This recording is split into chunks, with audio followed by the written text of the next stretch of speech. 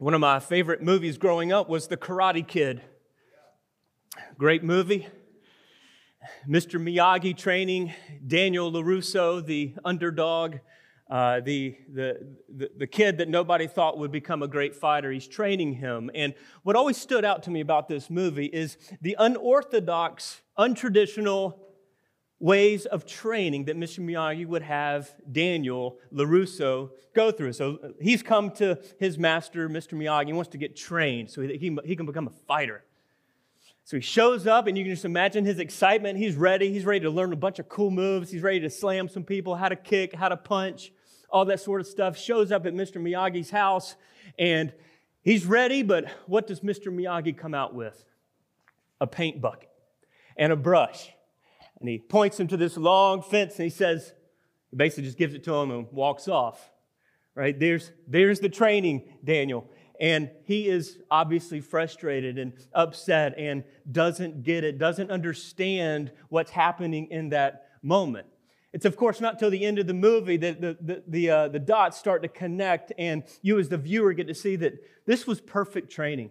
The whole time, this was what was preparing Daniel to be the fighter that he actually wanted to become. The same thing is true for us when it comes to Jesus. In a similar way, the disciples and the crowds, as we're going to see today, they misunderstand Jesus.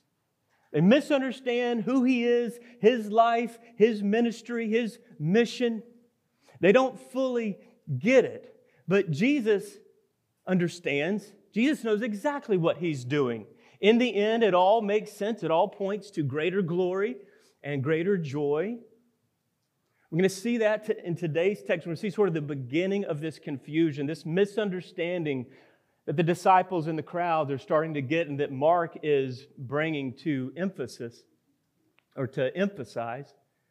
And it's not that Jesus is trying to trick people, to trick them. No, the issue is that they just don't have eyes to see it. They don't have the heart, the mind to see it, to apprehend who God is and what God is doing in their midst.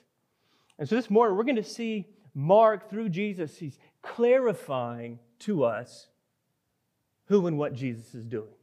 Specifically, His mission. And under 3 headings this morning, His mission was empowered by prayer. His mission was to proclaim the good news. And third, His mission was to become the good news. And the hope this morning is that we would not misunderstand these points. We would not misunderstand and misinterpret the life and the ministry and mission of Jesus. And that as we gain a better understanding, greater clarity this morning about Jesus, that we would be drawn to Him, that we would take the next step in coming closer to Jesus and to follow Him in repentance and in faith. Let's pray for the Lord's help as we dive into this text. Father, we thank You for Your word. Thank You that You are a speaking God, a God that is bringing truth to us. And we ask that this morning, by the power of Your Holy Spirit, that You would speak to us through Your word. Reveal to us the good news of Your Son, Jesus, who He is and what He's come here to do, what He is doing in our lives. Would You give us humility and faith to respond in worship and in joyful obedience. We give You this time. It's in Your name we pray. Amen. So the first point here is that Jesus' mission was empowered by prayer. We see this in verse 35. And rising very early in the morning, while it was still dark, He departed and went out to a desolate place, and there He prayed. Yesterday for Jesus was an extremely busy day. He was casting out demons. He was healing the sick. He spent time doing ministry way into the night, past when the sun would go down, past when it would be normal to go home and rest. Jesus continued through the day. We read last week that the crowds, the city was flocking to this residence where He was, and He was spending the night healing and ministering to all the people's needs. And so this following morning, if there is a reason, if there's a good excuse that you would have, like today's the day, sleep in a little bit. Get some physical rest. You did a lot yesterday, Jesus. That would be a need, right? But there was something that Jesus felt that he needed more than a couple more hours cozied up in his bed. He needed time and communion with his Father. He needed to connect himself to the power source for his ministry. Where all of his ministry was flowing from was his relationship with the Father. Jesus, the Son of God, was a man of prayer. It's been said that every major event in his life, he prayed before and after. He was constantly praying. At his baptism, there is prayer.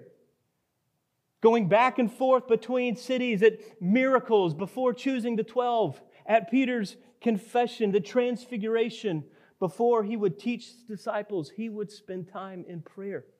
Jesus was a man of prayer. The question for us, I think that we need to ask is that if Jesus, the righteous one, the Son of God, if he felt the need to go and be with his Father in prayer, how much more we? Broken, sinful, rebellious people, how much more should we need communion with our God through prayer? What does our prayer life look like? Where are we going for power? Where are we going for the source for life and ministry? If we're not going to prayer, what are we going to? What are we spending our lives doing? We spend a lot of time on social media, busying ourselves with social media. John Piper one time said, the reason why Facebook exists is to show us that in the end, our prayerlessness will not be because of lack of time.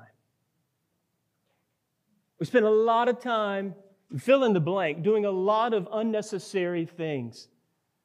Maybe it's even what we would consider necessary things, sleeping in a little bit more, or, taking care of ourselves. It's not that that's bad.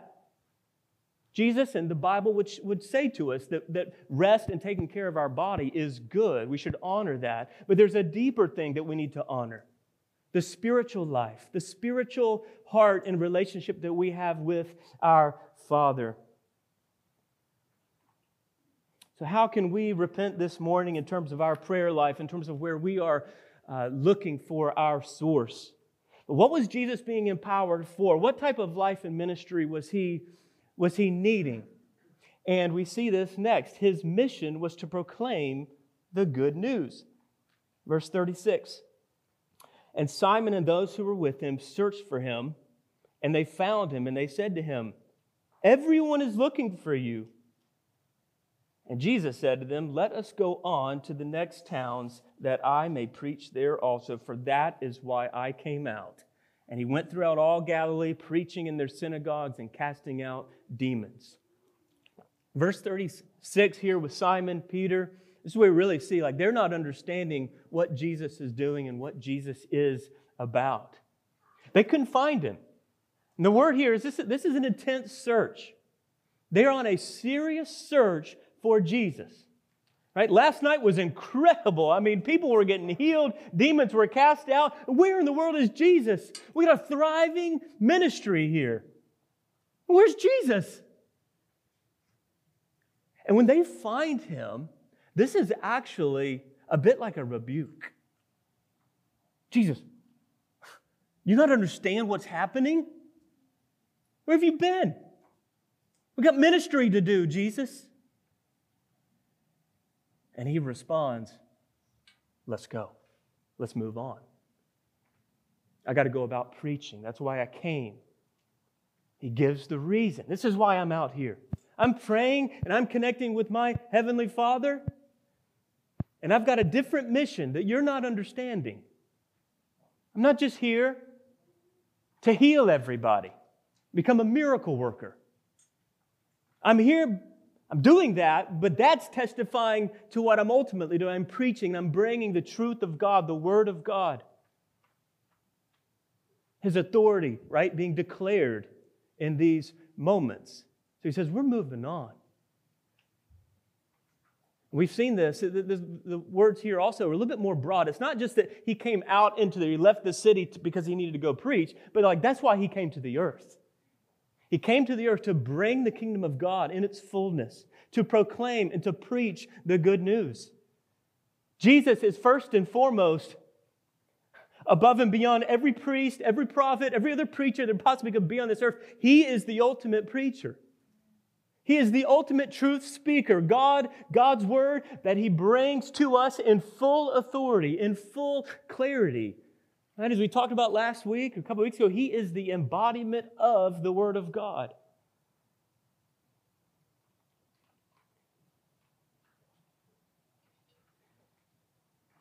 And that's exactly what some people don't want to hear. Not everybody wants that message. They don't want a message of good news that involves talking about sin. I don't want to hear about how guilty I am and how much of a sinner I am. I don't want to talk about obedience. I don't want to hear about the wrath of God, the anger of God, the holiness and the just nature of God. I don't even want to just hear about the love of God. Oftentimes, that's how we react, and that's how the crowds are reacting. What are they getting amped up about? They're getting amped up about Jesus' healing ministry, about the power that's coming through this man, the sensational ministry of this man, the following, the buzz. They liked all that. A conference, Signs and Wonders conference, sign me up. I'll go see this guy. But a conference about the holiness of God, conference about repentance and faith, conference about sacrificing for the glory of God, suffering. No, I'm not going to go to that. Our ears get tickled with the things of this world. And Jesus, right, He becomes a means to an end of worldly things. Not that we would worship and enjoy Jesus for who He is. Why are you a Christian today? Why are you here today? Why are you tuning in to this message today? Is it because you are seeking the face of God? Or is it because you like the perks that come along with being a Christian? You get to pat yourself on the back because you feel good about yourself.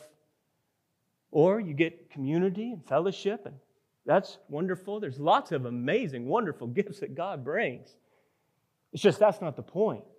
The point is God. The point is loving Jesus above all things. Why are we following Jesus today? Let's follow Him for the word and the truth that He brings to us. But that's not all that His mission was about, proclaiming the word of God. He not only preached the good news, but His mission was to become the good news. We see that next, verse 40.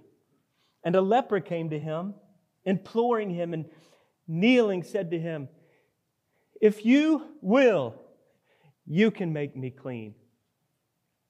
And moved with pity, He stretched out His hand, and He touched him and said to him, "I will. Be clean."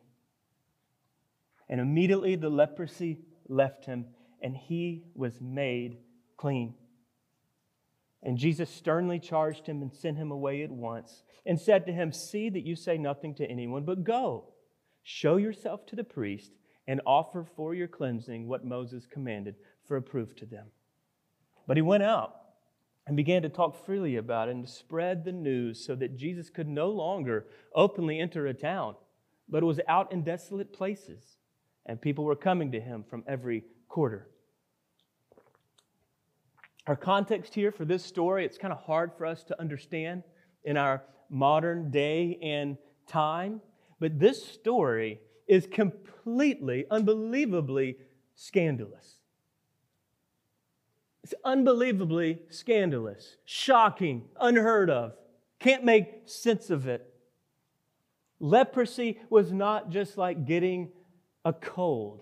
It had massive physical, social, and spiritual implications.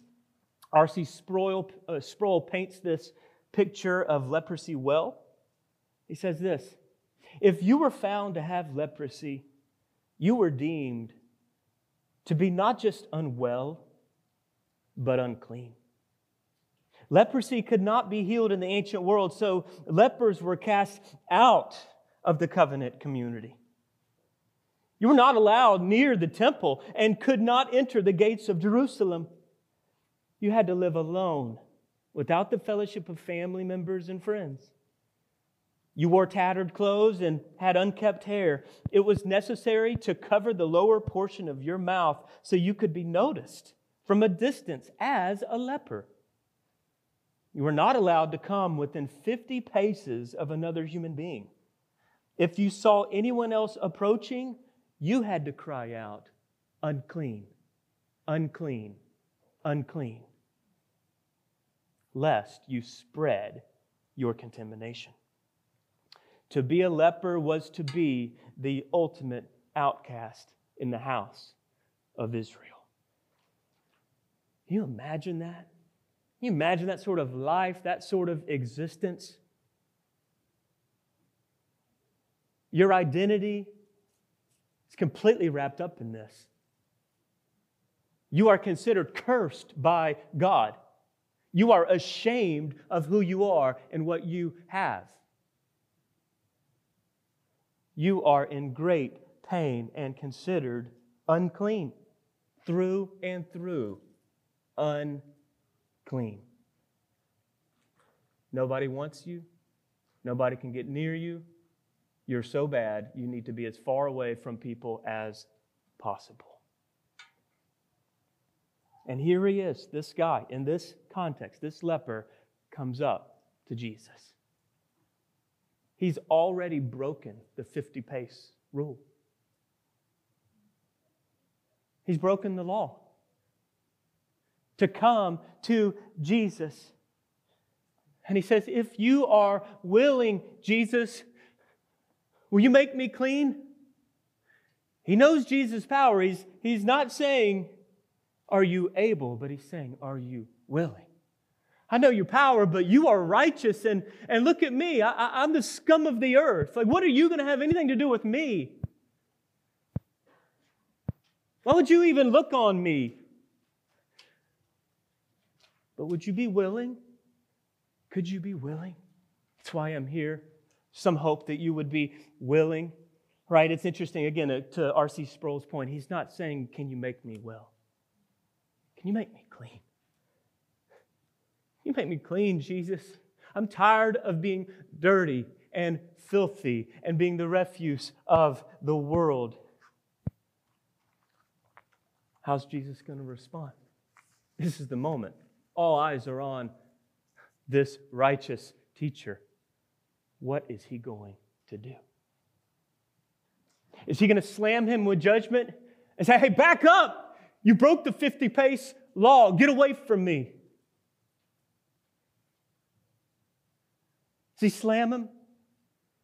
Tell him to get away? No. It's not what Jesus does. It says he's moved with pity. Something happens deep in Jesus' heart. It's this deep emotional stirring of his entire being, pity or compassion, or some early translations here, anger. He's moved with anger. Not at the man, but what's happened to the man.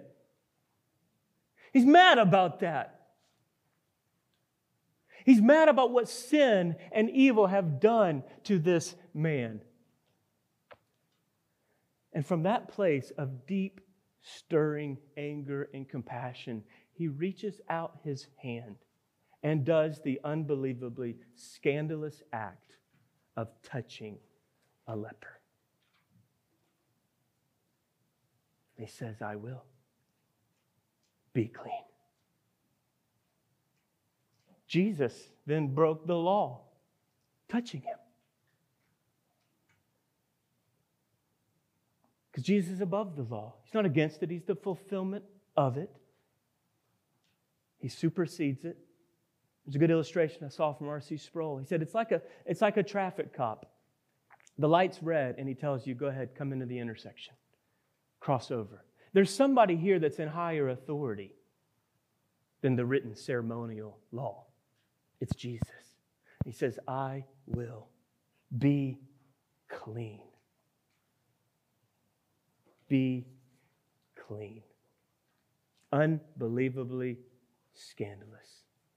And what happens? The guy's clean. Jesus is not contaminated. That's normally what would happen. Jesus would then be defiled. Jesus is not defiled. Jesus makes him clean. Jesus makes him clean. And he tells him, go show yourself to the priest so you can be welcomed back into the community, but don't go tell everyone. Right? This is sort of messianic secret principle that Jesus has. And the point is, Jesus, he doesn't want to be a miracle worker only. He doesn't want everybody to come here just to put him in power. He's got a mission. And so that's why he's keeping this thing a secret until his cross and resurrection. And this guy disobeys Jesus. He runs away, and he can't help but telling everybody what he's done. So that's how this story ends. And Dr. Akin puts it well. He says, this story ends with substitution. It ends with substitution. Jesus was on the inside in the synagogue teaching. And he ends here in this story. He's out in the desolate place outside of the city. The leper begins the story outside the city gates, and he ends in the story inside the city gates in fellowship. There's substitution happening here in this story that Mark is drawing our attention to. The main point here in this story is not leprosy. The main point is something so much deeper and greater than leprosy. It's what leprosy is a picture of. As Warren Wiersbe says it this way, he says, leprosy is a picture of sin. Like sin, leprosy is deeper than the skin. It spreads, it defiles, it isolates, and it renders things fit only for the fire. And that is the picture of all of us. We have all fallen short of the glory of God. We have sinned. That act of sin has defiled us. We are unclean. We are hostile to God. We are dead in our sins through and through. There's no life in our natural hearts. That is us. We deserve to be outside the city gate. We deserve the fires of hell and God's judgment. And we must then ask, is there any hope for us? Is there any hope? And the answer biblically is yes. There is hope. There is great, shining, marvelous, wonderful, unbelievably scandalous hope for us sinners in the person of Jesus Christ, the Son of God, who came not just to proclaim good news, but to become the good news for us.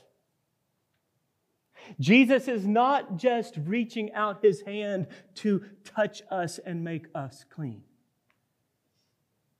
He's going to the cross to absorb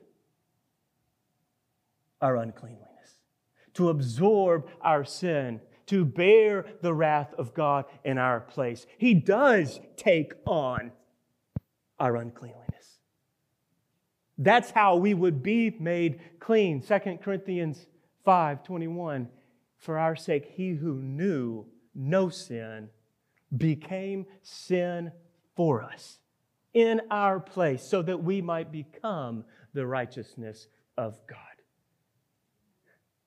At the cross is the most desolate place for anyone to be. A criminal, the epitome of being unclean, unwanted, the refuse, the scum of the world. And that's where Jesus went. That's where all of us deserve to be. But He went there so that you and I would not have to go. And He was vindicated. Our sin didn't contaminate Jesus. It didn't defile Jesus. He was vindicated. 3 days later, He would come out of the grave, the righteous one, victorious over sin and the grave and all evil and all the devil and his schemes. Don't be afraid to come to Jesus this morning. He loves you. Don't think that your sin is too great for Him. Don't think that He doesn't want you. He desires you desperately to the point of a cross. He's already died for you. He's already moving towards you, and He's wanting and desiring you to turn and to move towards Him and to receive His sacrifice for you. Don't be afraid of Jesus today. Run to Him. Run to Him. May we not misunderstand the life and the mission of Jesus. If we do, we will be eternally unsatisfied. And He might be a little unorthodox. And He might not do things the way that we would expect. But the truth is that if we will follow Jesus, in the end, everything that He has for us will just be blowing our minds. It will be one surprise after another that everything He was doing this whole time was perfect. It all was infinitely and perfectly calculated towards eternal glory of God and our eternal joy and happiness. He's asking us this morning to join Him, to see Him as a man of prayer who's interceding for us, to see Him as the proclaimer, the bringer of God's word for us, and the one who became good news for us. He is the good news. And then as we worship Him and enjoy the life of Christ, we are to follow Him in this way. He is our master. This is our way of life as well. To be a church that is empowered by prayer. To be a church that's proclaiming the gospel, the good news of Jesus. And to be a church that's not becoming the good news, but that is adorning. It's making the gospel look awesome to this world. That's mission for us. God has called us to that. Let's not misunderstand Jesus. Our eternal joy hangs on it. May we come now and worship. May we come now in faith and repentance, all for His glory. Let's pray.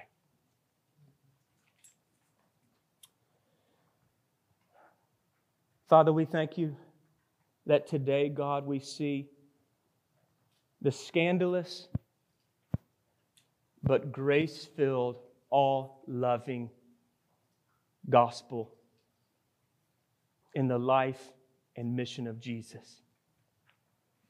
God, we thank You that we are the recipients of such grace. We bring to You now, God, we lay before You now nothing good, no righteousness here on our own. We come bringing our sin to You. Maybe for the 1,000th time, or maybe for the first time, God, right now we lay our sin before You. We just confess, God, we are sinners. We have sinned. And on the basis of Your cross, we ask You to forgive us, to shower us with grace. We receive the testimony of Your love towards us in the cross and resurrection. And God, by faith, we now rise. Having been touched by the cross of Christ, we now rise in the righteousness of the resurrection that You have given us. God, would You allow us, Harvest Church, and all those tuning in, God, would You allow us to be Your faithful servants, enjoying You and making much of You all the days of our life. It's in Your name that we pray. Amen.